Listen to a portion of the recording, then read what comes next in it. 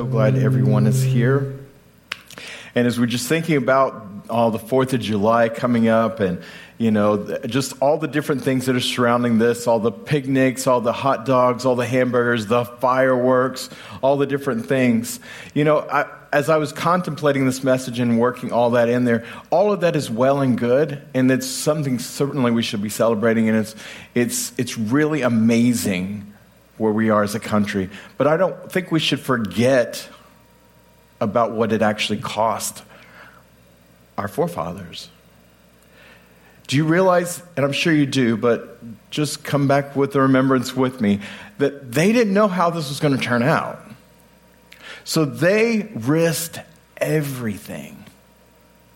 Because had we lost the American Revolution, we wouldn't have had independence, and they would have gotten squashed by England, and they would have certainly seen them as traitors, treason, and annihilated all of them and their families. They had a huge, huge risk that they played in doing this. But now we have the freedom because of all the links that they went to and the ones that died in that war and all the people, men and women of the world that are serving in our armed forces around the world is what I'm trying to say. There's just a huge, huge price for liberty. And that takes me to our first scripture in Galatians chapter 5, if you'll turn with me, and it'll be up on the screen for those of you who want to look at the screen instead.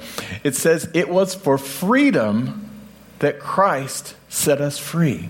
And as I was preparing my message, this scripture just jumped into my mind and just was leaping inside of me. And so I started looking at it and digging into it and looking what the exact words were. But for freedom, where it's written there in the yellow, it literally means liberty and freedom. And then Christ set us free means to made exempt from a liability or no longer under restraint.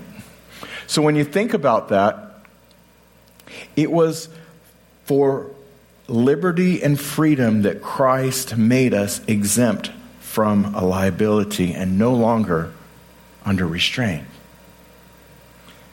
That, if you let that just penetrate inside of you, He didn't make us free just so we could say, "Hey, I'm free. Hey, I'm free. Okay, you're free." And I'll again come back. The 4 cores of our church are: we want you to know God, we want you to find freedom, discover your purpose, and make a difference. This is the second core value. We have freedom. This whole weekend is about freedom. It was for freedom. God's desire is for us to not be bound to our past anymore. It was for that freedom that Christ has set us free. Of course, with the military men and women around the world, as they obey orders and they do what they're told to do, I'm reminded about my dad when he was telling the story about when he joined the Army Reserve, and they said, "I want you to go take this dirt that's over here and put it over there." And he's like, "Wow, there's got to be," and I'm paraphrasing this, so Dad, don't forgive me if I tell it wrong, but the story's great the way I'm going to tell it. All right, so.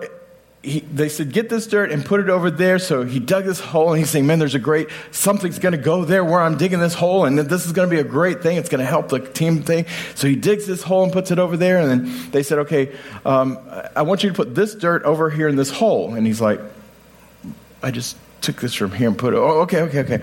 So went over there and did it, put it back, and it says, "Okay, now your next task is, you see this round circle over here with fresh dirt? We want you to dig that out and put it over here."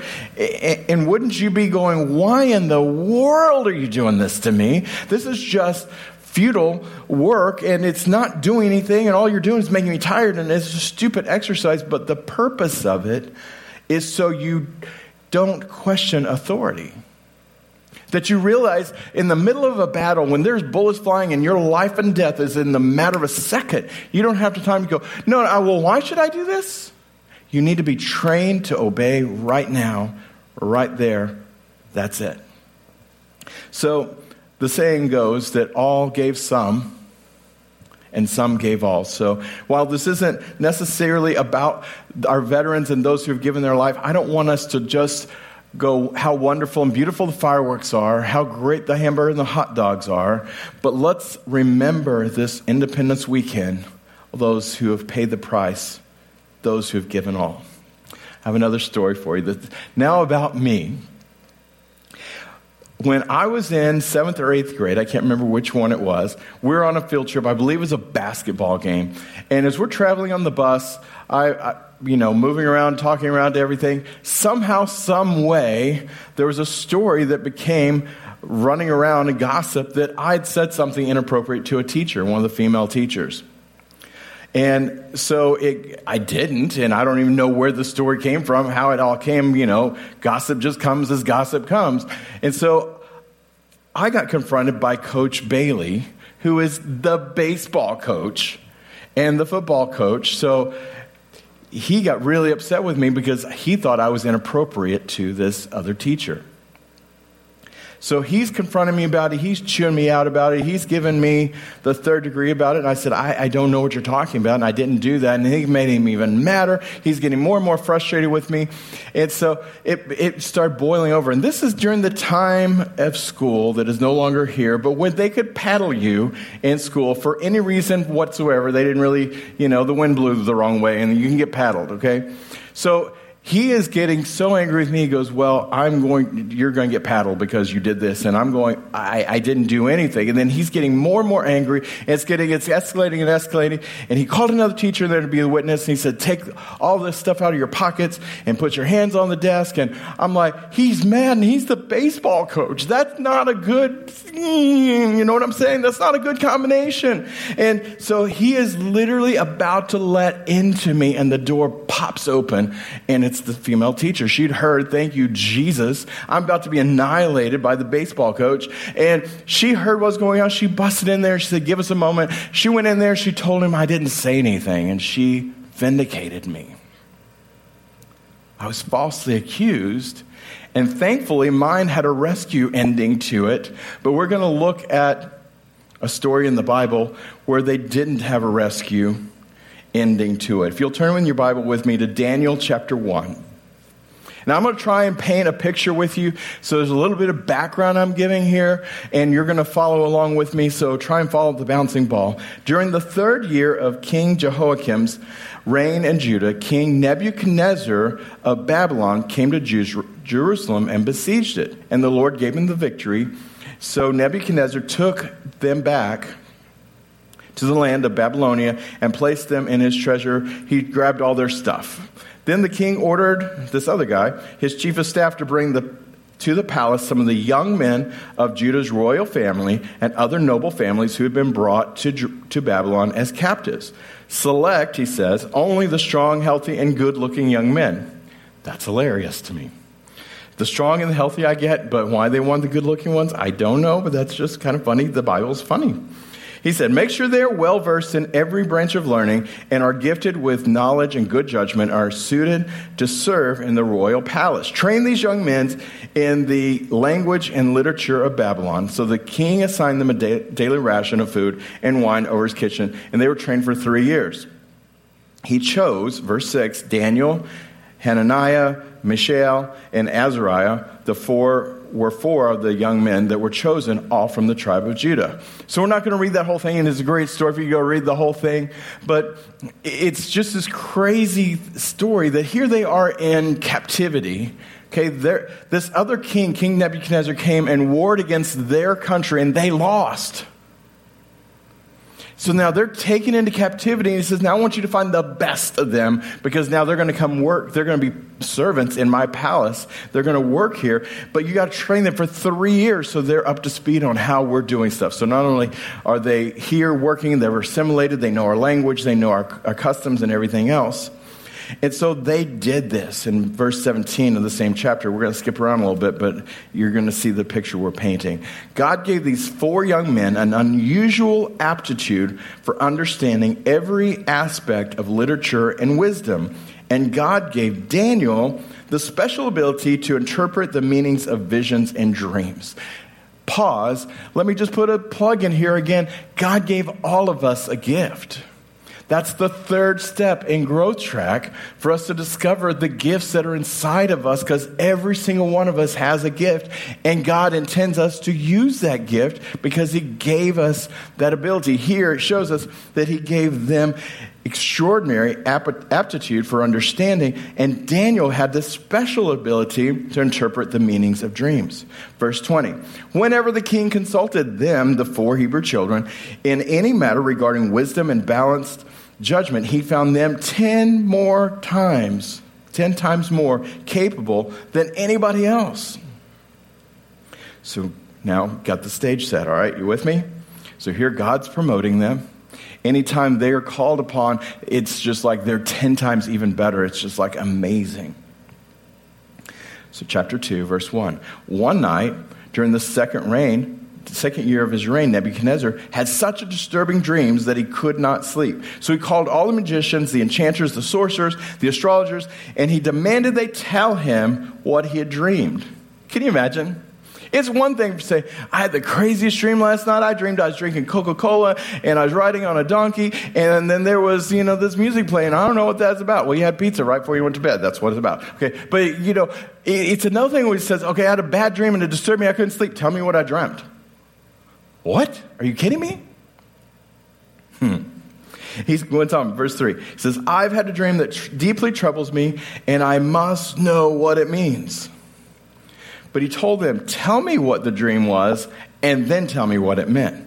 But to the king told the astrologers, I'm serious about this, and if you don't tell me what my dream was and what it means, you're going to be torn from limb to limb, and your houses will be turned into heaps of rubble.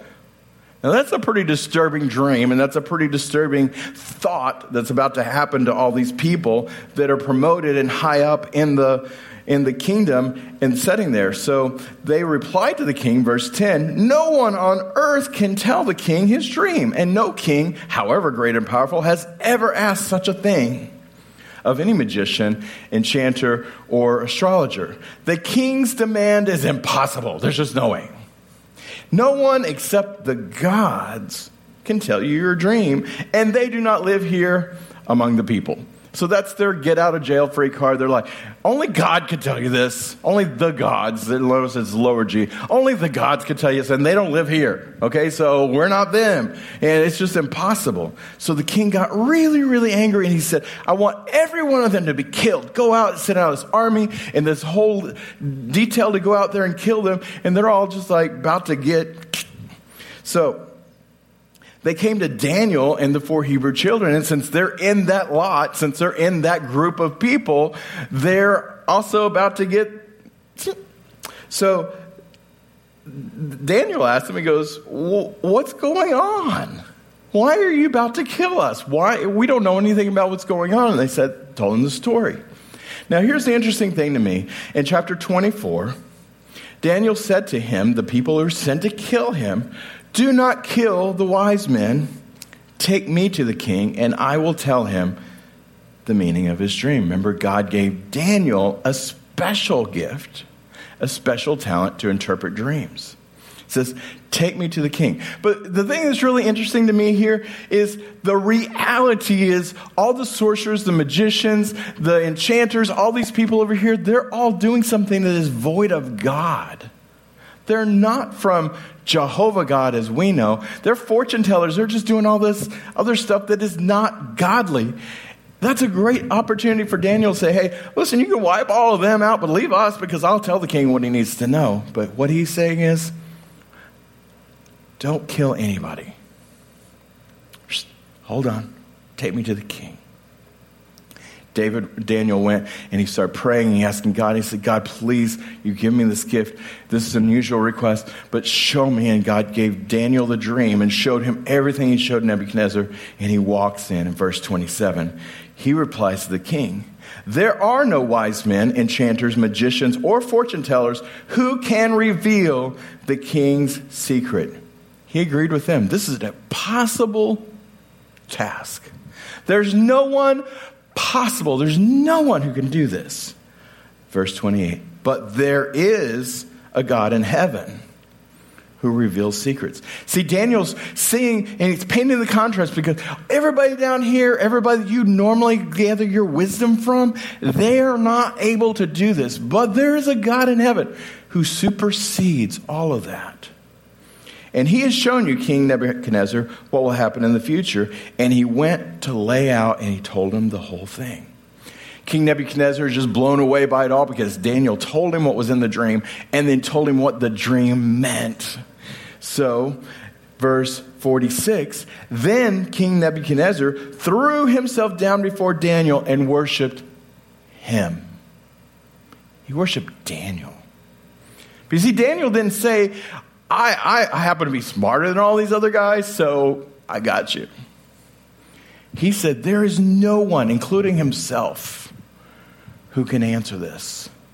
But there is a God in heaven. King Nebuchadnezzar missed that, and he bowed down and started worshiping Daniel. Next chapter, where we're trying to go. King Nebuchadnezzar made this golden statue that is 90 feet tall and 9 feet wide. Now think about that. That's 9 stories high and 9 feet around, all right? That's a pretty big statue, all of gold, right? Now, that wasn't just made overnight. They didn't have a crew that just, did this overnight, so the next morning it's there. This took a long time for them to build. So can't you imagine? Everybody's like, well, what's this going to be? What is it? Hey, did you hear what it is? Did you see what's going on over there? So they got all this inquisition of what's going on. It's so big you can see it forever. And then he says, when the sound of a song comes on, this particular song, then everybody in the entire kingdom has to bow down and worship this image. And the children of Israel are like, no, we're not going to worship some gold idol, this thing that's up here, whether it's this big or it's 9 feet tall, 90 feet tall. We're not going to do this. But now, can you imagine? Have you ever been to a church where they have everybody stand up and then they say, okay, if you go to church, you're sit down. So all the visitors are still standing there like, oh no, there's crickets going on. It's like, oh my gosh. We don't do that because that makes you uncomfortable. But that's what they did here. The music played and all of them just bowed down and started worshiping the idol. And then the Hebrew children go like, but it's very obvious that they're still standing. Now, here's the cool thing as well for me, that, we're so tempted to find a way out. And we're trying to find some way that we can not be in trouble with it. They could have said, I'm going to cross my fingers, God. You and I, God, we know, I don't really worship this thing. It's just, hey, I got to tie my shoe, right? They could have looked for any way. So they were not standing out. They didn't. They stood. So it made all the other people mad. In verse 12, here's the tattletales. They came to the king and says, there are some Jews, Shadrach, Meshach, and Abednego, that's their names that they gave them, their Babylonian names, whom you, king, have put in charge of the province of Babylon, and they pay no attention to you, your majesty. They refuse to serve your gods and do not worship the golden statue you've set up. Isn't there people in your life that are like that they're so quick to run and tell your boss, hey, did you notice that they're not doing this? And look at them. You gave them this authority over here, and they don't even care nothing about you. They're not even doing what you said. And they're totally twisting and perverting this. Now, remember, it was just right before that he had this dream that was so terribly disturbing to him. He couldn't sleep. And he's like, I'm going to kill all you people if you don't tell me. And God came through with these very same people. He forgot so quickly. I might also be in that category that I can forget what God did for me yesterday and miss what he wants to do today. So the king says, I can't believe it. Here they are. They're 10 times better than everybody else. Whenever I give them something to do, there's got to be a mistake. Maybe they didn't understand. Maybe it's a language barrier. Maybe they didn't quite get it. I got to hear it for myself. So he pulls them up, and there before him, he goes, okay, there's got to be some mistake going on here, but this is the law. This is what's going on. And now we've got all these people over there. The accuser's like, what do you got to do, king? You got to kill them because, you said this, and they're not doing. They're rebelling against you. And they're like, no, So the king says, all right, I'm going to give you a second chance. We're going to make them play the song again, and I'm going to sit here and watch you. Maybe you just didn't understand what you're supposed to do. So here we go. This is what we're going to do. And he plays the song, and they stand there. It's getting more difficult. Before it was around everybody else. Now you're in front of the king, your boss, the supreme ruler of that area. And he's like, the next verse, verse 15. But if you refuse, he tells them, I'm going to throw you immediately into a blazing furnace. And then, look at this. What God will be able to rescue you from my power? Isn't that interesting? He had just come face to face with, there's no God who can answer your dream. There's no sorcerers, there's no one, but there's a God in heaven, and he missed that. And here he says, what God will be able to rescue you from my power? You may be in a situation, you may find yourself in a situation that it looks hopeless for you. And the king in your life may be saying, what God is there? Who is able to rescue you from my power? There's no one that's going to protect you. You have to do what I say. You better do this. Forget about what God says and all this stuff. You better do what I say, because who's going to rescue you from me? When I was going through the police academy to become a deputy, I think all of you know I used to be a deputy in Manatee County, Florida, and it was a great part of my life. But as we're going through all of the different trainings to be able to have our certification, actually go out and do it, one of the steps was we had to get sprayed with the pepper spray. Not the cheap stuff that you can go buy at the store, that it's a little bad. I mean, talking about the really bad stuff that the cops carry, okay? And you had to do that so that if you ever were called in court, you did this terrible thing to my client. Have you ever been pepper sprayed? See, it's cruel and unusual punishment. You can say, yes, I have. And they're like, oh, well, that just shoots that one right down. But it also was to teach us that when someone's sprayed, they still can fight, that they're not incapacitated. So the day comes for us to do this, and Lieutenant Hoffmeister, he called us all in, and we're all sitting there, and we're in our gym shorts and our workout gear, so we're ready for this, because there's going to be a lot of water involved. And he says, all right, now let me just tell you this. You're going to think you're going to die, but you're not. I'm like, yeah. You're just trying to hype us out. You're just trying to scare us. He goes, no, listen to me. I'm being really serious with you right now. You're going to think you're going to die. Listen to my words. You're not going to die. We go out there, and he says, okay, close your eyes and hold your breath. He goes, and just paints the line right there. And then they make you punch the bag so you can you understand that people can still do stuff while they're doing this. It doesn't knock you out like a taser does. But it's before tasers. So then they take you over there. They got a water hose, and it's trying to get all the excess, but it's oil-based, so it's not coming out with the water very well. And then you dunk your head like you're bobbing for apples in this ice-cold water. And it's like, hey, this isn't so bad. And then all of a sudden, it just like comes on. Like your face has gasoline on it, and somebody just lit a match. And then they took us to the showers, and I sat in the showers for 45 minutes. And I honestly thought, I'm going to die. It was so terrible. The only way I can describe it is I was raised in West Texas, up in the Panhandle by Lubbock, and there's no water. The most water we saw was our bathtubs on Saturday night, all right? That's all the water we had. So I consequently don't swim. I can probably save myself. I can't save anybody else. So you're all on your own if there's ever a problem, all right? So you guys better know how to swim. Maybe help me out. But if it's stressful for me to get into a pool, this analogy for me was like you took me down to the deep end of the swimming pool, and you let me get a breath of air, and then you pulled me down. You held me at the bottom of that pool until my lungs are just about to explode. And you let me up just to go, and then you jerked me back down again for 45 minutes. Now, you may not be able to relate to that, but someone who doesn't like water very much, that's terrible. I literally thought, this is the end. I'm going to die. Andrew's 6 years old right now. Andrew's 1 year old. Alec was 6 years old. It's like, this is it. This is going to be it. I'm never going to see my mom again. I'm never going to see my wife again. I'm going to die right here. And I heard Lieutenant Hoffmeister's words. You're not going to die. You're going to think you are, but you're not. Here we find Shadrach, Meshach, and Abednego at this movie moment where the intense music is going up. It's the, what are you going to do? What are you going to do? And here's their reply in verse 16. This takes a lot of guts.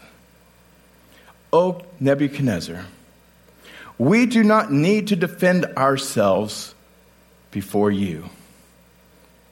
Wow. Can you imagine? This king just said, if you do not do this, I'm going to throw you into this furnace. You're going to die being burned to death. Now, this was one way that they did capital punishment at that time. So undoubtedly, they've seen and heard some people being thrown in there. Can you imagine how horrible the smell, the sounds, the screams, because you're not immediately killed, and just the terrible thing of this. And they said, "Oh, Nebuchadnezzar, we don't need to defend ourselves before you." Next verse. If we're thrown into the blazing furnace, the God whom we serve is able to save us. He will rescue us from your power, O Majesty. See, he just issued a challenge. Who is able to save you from me? He said, our God in heaven is able to rescue us from you. And I love how they were still respectful. Your Majesty. My favorite verse in the entire Bible is next. Verse 18. But even if he doesn't, we want to make it clear to you, again with respect, Your Majesty, that we will never serve your gods or worship the golden statue that you've set up. That shows such conviction inside of them. And how does that conviction get there? It gets there from knowing who your God is. They weren't wavering. They weren't going, I hope this turned out okay.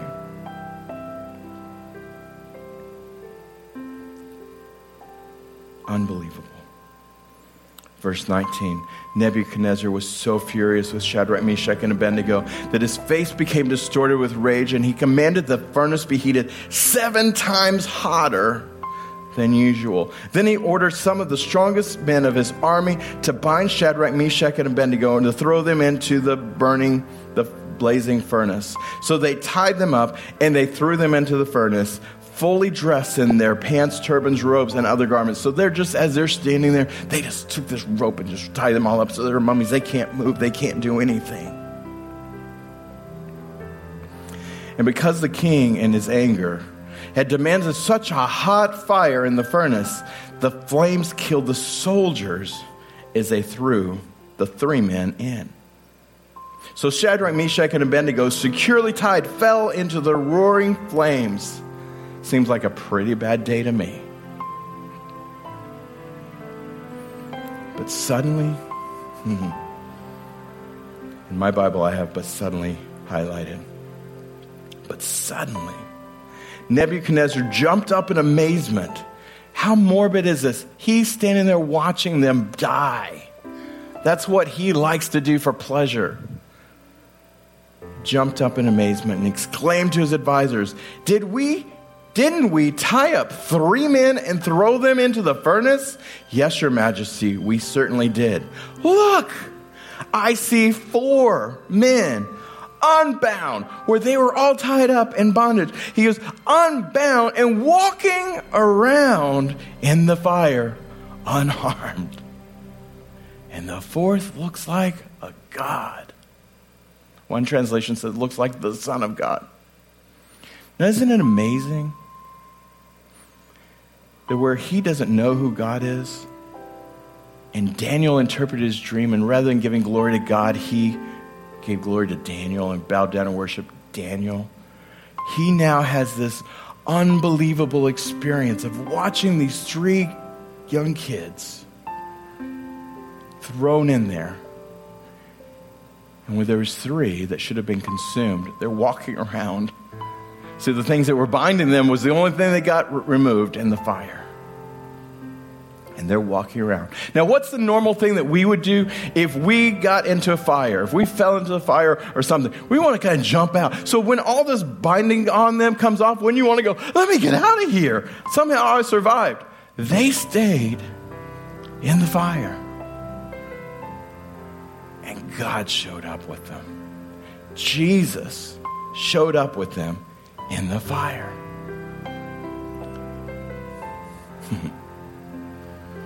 Goes on to say, Nebuchadnezzar said, come out. And they came walking out. Where that fire was so hot that it's consuming the soldiers. They weren't consumed. God showed up. Can I suggest to you that in the midst of our trouble, in the midst of our struggles, in the midst of our adversary, that's when God shows up. See, my story with the coach, that's how we want it to be. We want the teacher to bust in the door and say, hold on. That's not God's way. I was very happy for that day. But that's not God's way.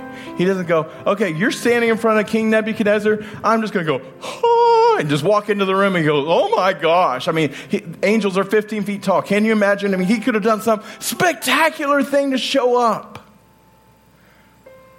It's not God's way. You've heard me say this before. He could have been on the cross, nailed to the cross, and just goes, choom, choom, and the nails go shooting out, and he just like translates down there, and he's like, oh, and he's like sitting in midair. Everybody would have went, oh, I get it. I believe you're God.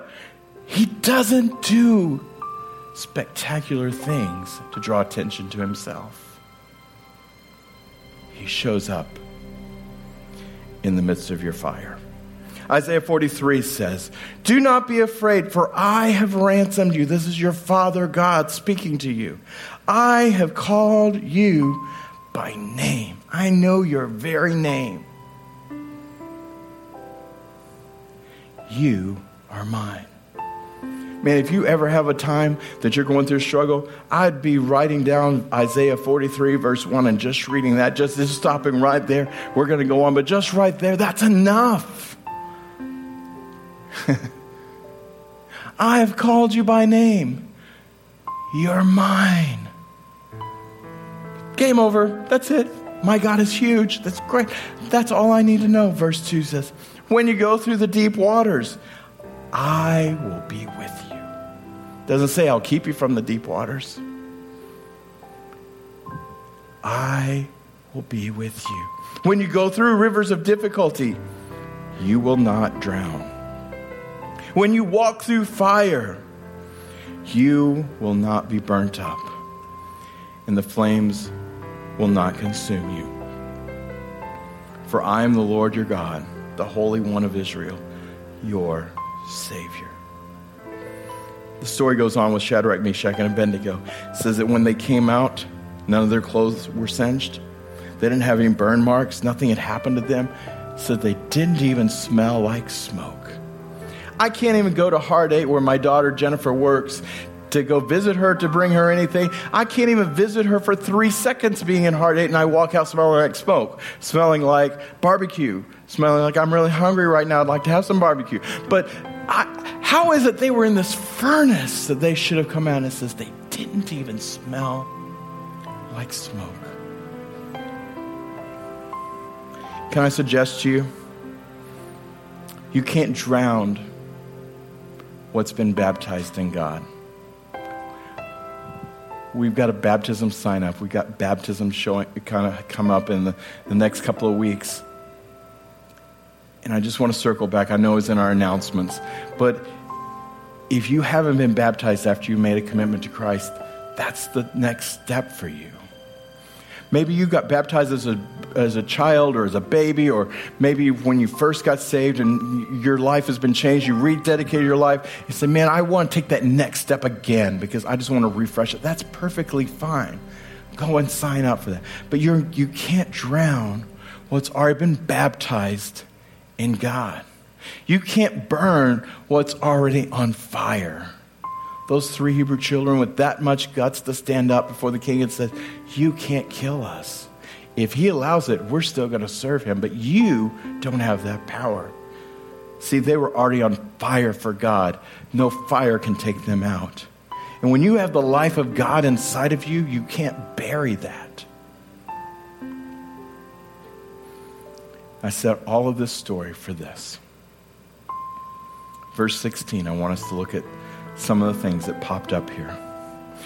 This is where they're making their declaration. O Nebuchadnezzar, and look what's highlighted. We do not need to defend ourselves. The next verse. If we are thrown in, the God whom we serve will rescue us. Next verse. We want to make it clear to you. We will never. Do you see we? You want to guess what my next words are going to be? They're better together. You know how difficult it is when you're one person standing up to the king, standing up to adversary, standing up to the fire that's trying to take you out. And when you have somebody beside you that you're linking arms with and say, "O King, we're better together." Shadrach, Meshach, and Abednego all were in this together. We are in this together. See, they were in captivity and they were in a situation that they couldn't change. You may find yourself at a place that right now you say, "Man, I wish I could change what's going on in my life." But you can link arms and join up. And in the midst of that fire, what was binding them up, what was trying to hold them back, was the only thing that was disintegrated. And they started walking around. And God's able to come and join you in the midst of your struggle so much that you're not even in a hurry to get out. That you'll stay there until it's the right time. Bow your eyes with me. Bow your head and close your eyes. God shows up in our trials and in our difficulties. This is Independence Weekend. The children of Israel, these 4, found independence, but it wasn't in the way they thought. I want to remind us what's on our money, what's on our coin, and what's on our paper. It says we're one nation under God. The same God that we just saw that was able to give a dream and give the interpretation, that was able to rescue those Hebrew children and save them. That's who our nation is under. But I don't know where you're at today. I don't know if you would say this morning that I'm under God. You might say, "Pastor Kevin, I'm far from God. I've never been under God. I've never been under his authority. I've never recognized him as my king, as my father." Or maybe you would say, "I once did it a long time ago, but if I'm honest with you, I'm far from God right now." Right now, I'm going to give you an opportunity to change all that. Today can be your day to make that first-time decision or make that decision again. So if that's you, I'm not going to embarrass anybody. We're not going to call you forward. We're not going to do anything. I just want to ask you, if you're listening on the podcast, you're watching on the stream, you're watching the video, God's power is there to save you just as it was Shadrach, Meshach, and Abednego. Pray this prayer with me if that's you. God in heaven, thank you for sending your son to die in my place, to pay for my sins so I don't have to. I ask you to forgive me for living my life without you. Jesus, please forgive me. I surrender everything to you. Be the Lord of my life. Be number one. In the best way I know how, I'm going to live for you with all my heart. Today, I give you my life. The other side of this is having that understanding that we're better together. You may have a personal relationship with God, but you may not be plugged in with people that are going to help you be there to go through those storms, to go through the fire, to go through the water, the floods. This message is challenging to me, that we're all together. My wife has a saying that all things are common to women. What she's going through today, you went through yesterday, or you go through tomorrow, or you're going through right now. We're all in this together. We are better together. So, Father God, I pray for everyone in the sound of my voice. I pray for myself. Lord, that we will link up with each other, and we'll be there to be the strong person for the one to our left and to our right, and that they'll be there for us. Lord, that when we have difficulties, when we have fire in our life, when we have floods that are trying to consume us, when we have things that are trying to take us out and make us get our eyes off of God and to look at the things in the carnal, in the world, that we have somebody there that's going to say, we will not bow to this golden image. We won't bow to what peer pressure is trying to make us do. But it's easier to do that when there's we instead of just me. Father God, help us to all be in this together. In Jesus' name we pray.